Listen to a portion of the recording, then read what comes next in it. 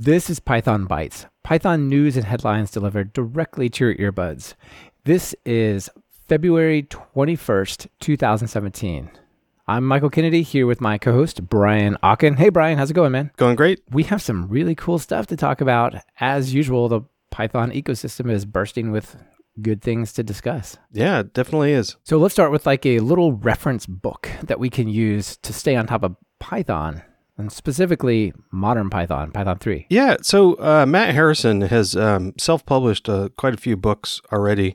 And this one, I assume he self-published this one, but it's a Tiny Python 3.6 notebook. And it's he released it on GitHub, and he also has a physical copy for sale on Amazon. Anyway, it's I guess I'll just quote his introduction. He said, "This is not so much as an instructional manual, but rather notes, tables, and examples for Python syntax."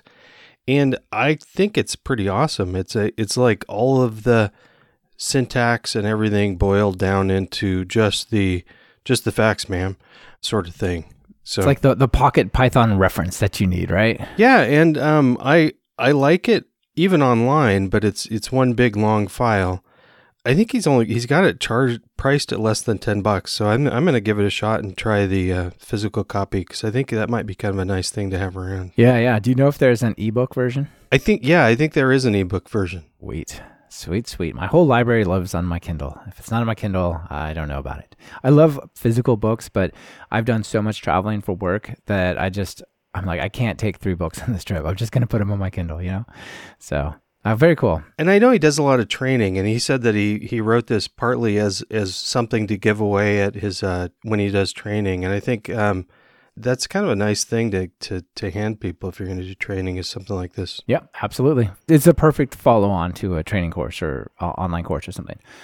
Okay, cool. So the next one is by friend of the show, Anthony Shaw. And the title is, "Oh no, this package is only Python 2, or only supports Python 2.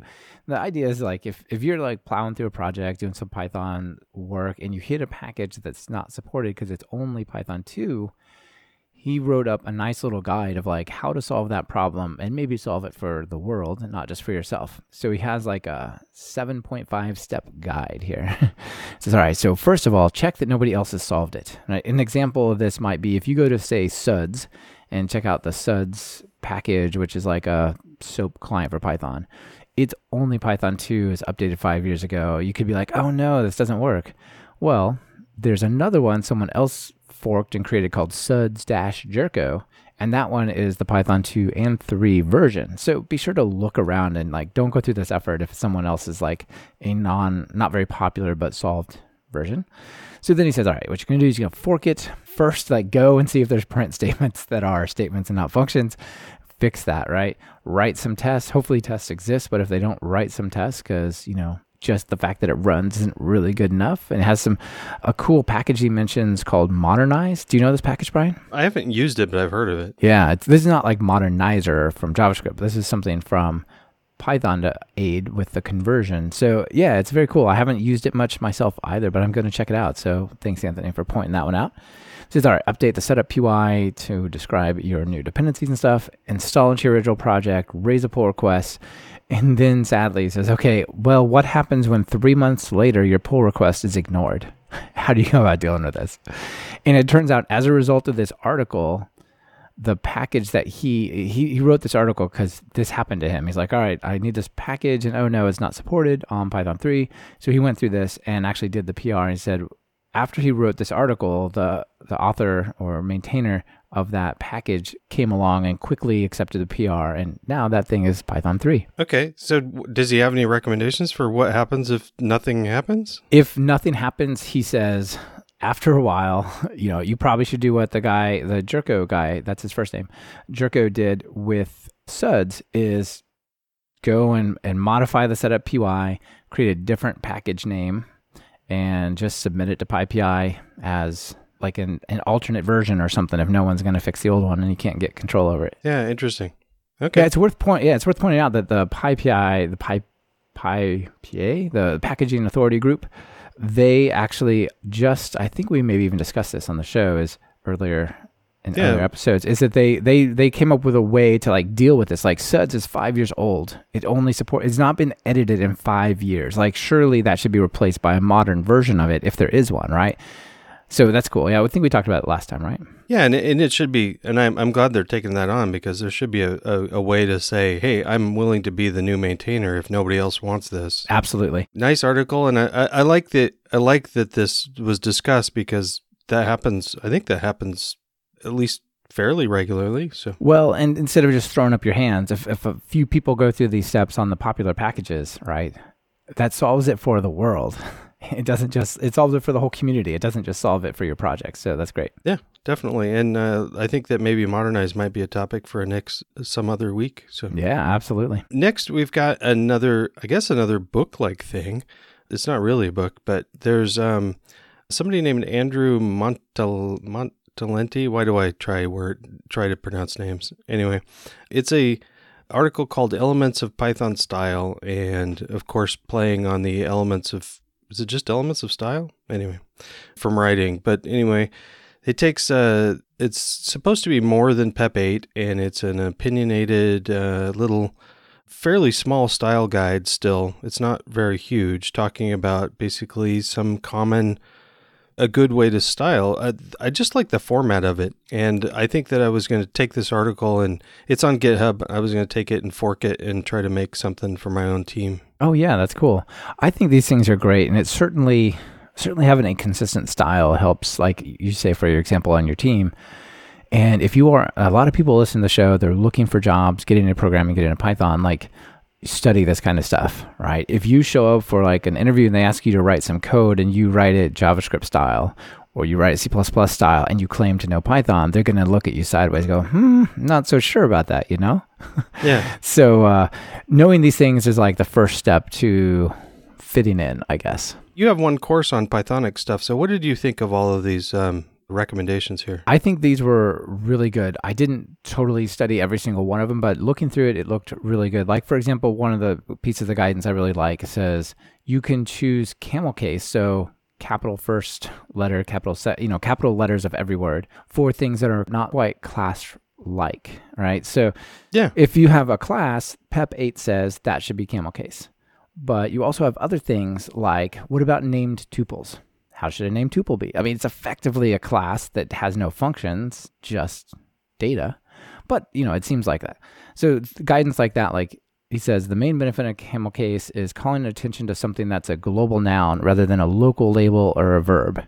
And like, for example, Python uses true, false, and none as camel case, even though they're not classes. So yeah, I think this is great. I enjoyed the article. Okay. My next item for you is just a cool bit of trivia.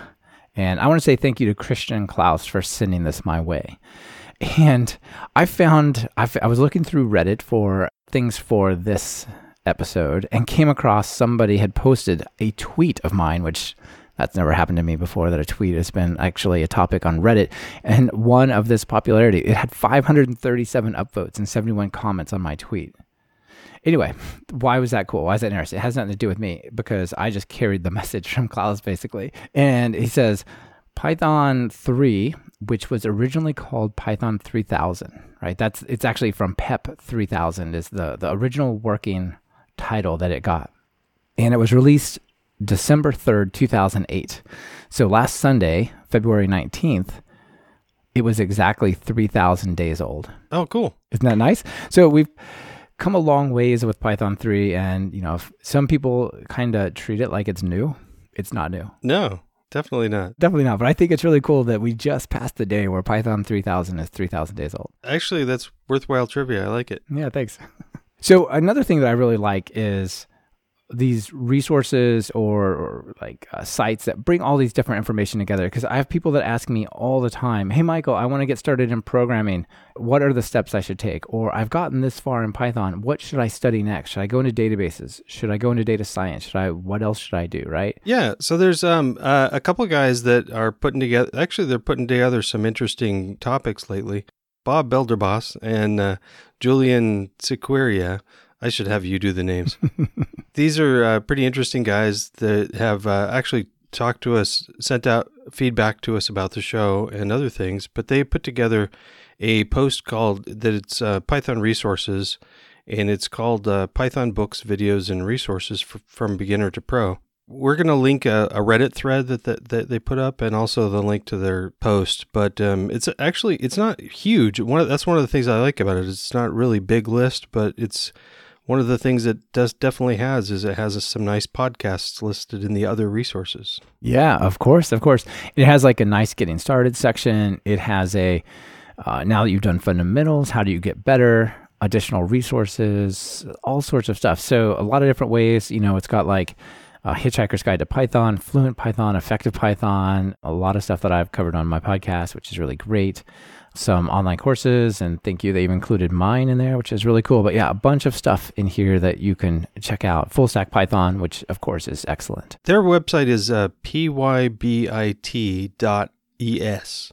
which is fairly clever and fairly similar to the name of our podcast. It is quite similar. It's not the same, but it is quite similar. PyBites.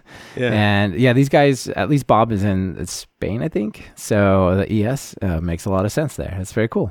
All right, my last one is a Python tool that I think a lot of people will find very useful. So it's called Mongo Audit, and it's written in Python, and it has like even a nice little GUI to it, which is pretty cool. So it describes itself as a CLI or command line interface tool for auditing MongoDB servers, detecting poor security settings, and performing automated penetration testing. So you can just pip install Mongo Audit and then run it against your Mongo servers. All databases, you want them to be secure, right? Like if a database is just accessible on the internet with no login, that's bad, right? Yeah, especially if you have private stuff in it. So I love MongoDB. I'm on the MongoDB Masters group, and I've worked with MongoDB for a long, long time. There's a couple of choices that MongoDB has made in the early days that have kind of harmed it in terms of getting it in the headlines in ways in which it shouldn't be. And a couple of those are, by default, runs without authentication. Of course, you can set a username and password, but if you don't take that action because you don't know better, well, then if it's listening on the open internet, that's really, really bad.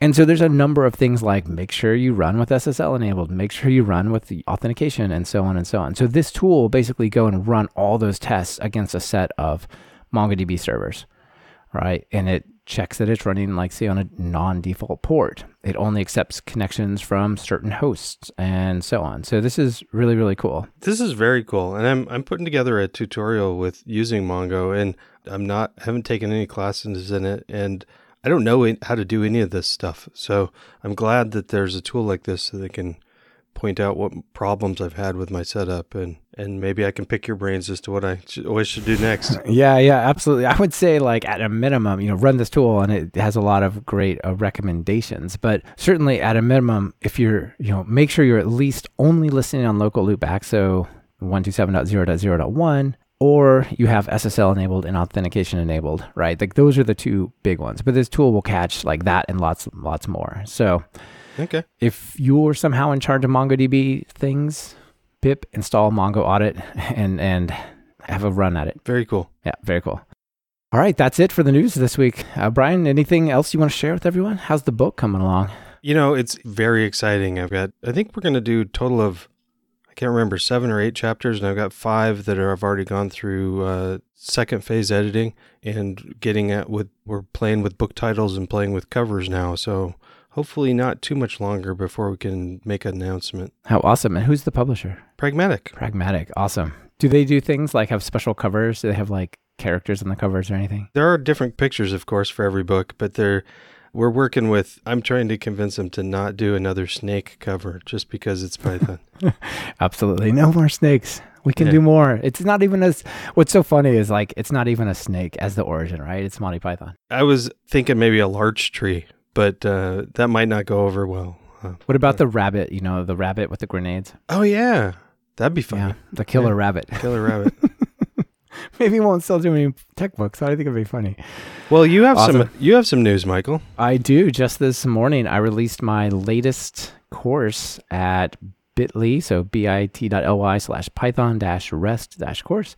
So I created a course that is consuming HTTP and RESTful services, JSON, XML, SOAP, binary data, screen scraping, all that kind of stuff. So if that's interesting to you, check out this course. And the next one I'm working on is the antimatter version of this course, creating services so that other people can consume them. Oh, nice. Yeah. So I'm kind of on a services trip these last few weeks. Cool. Yeah. All right. Well, thanks for getting together today, Brian, and talking about all the stuff. Yeah, thank you. Very interesting stuff. I love all the books and the references and the guidance. Yeah. All right. Catch you later. Bye, everyone. Bye. Thank you for listening to Python Bytes. Follow the show on Twitter via @PythonBytes. That's Python Bytes as in BYTES. And get the full show notes at pythonbytes.fm. If you have a news item you want featured, just visit pythonbytes.fm and send it our way. We're always on the lookout for sharing something cool. On behalf of myself and Brian Ocken, this is Michael Kennedy. Thank you for listening and sharing this podcast with your friends and colleagues.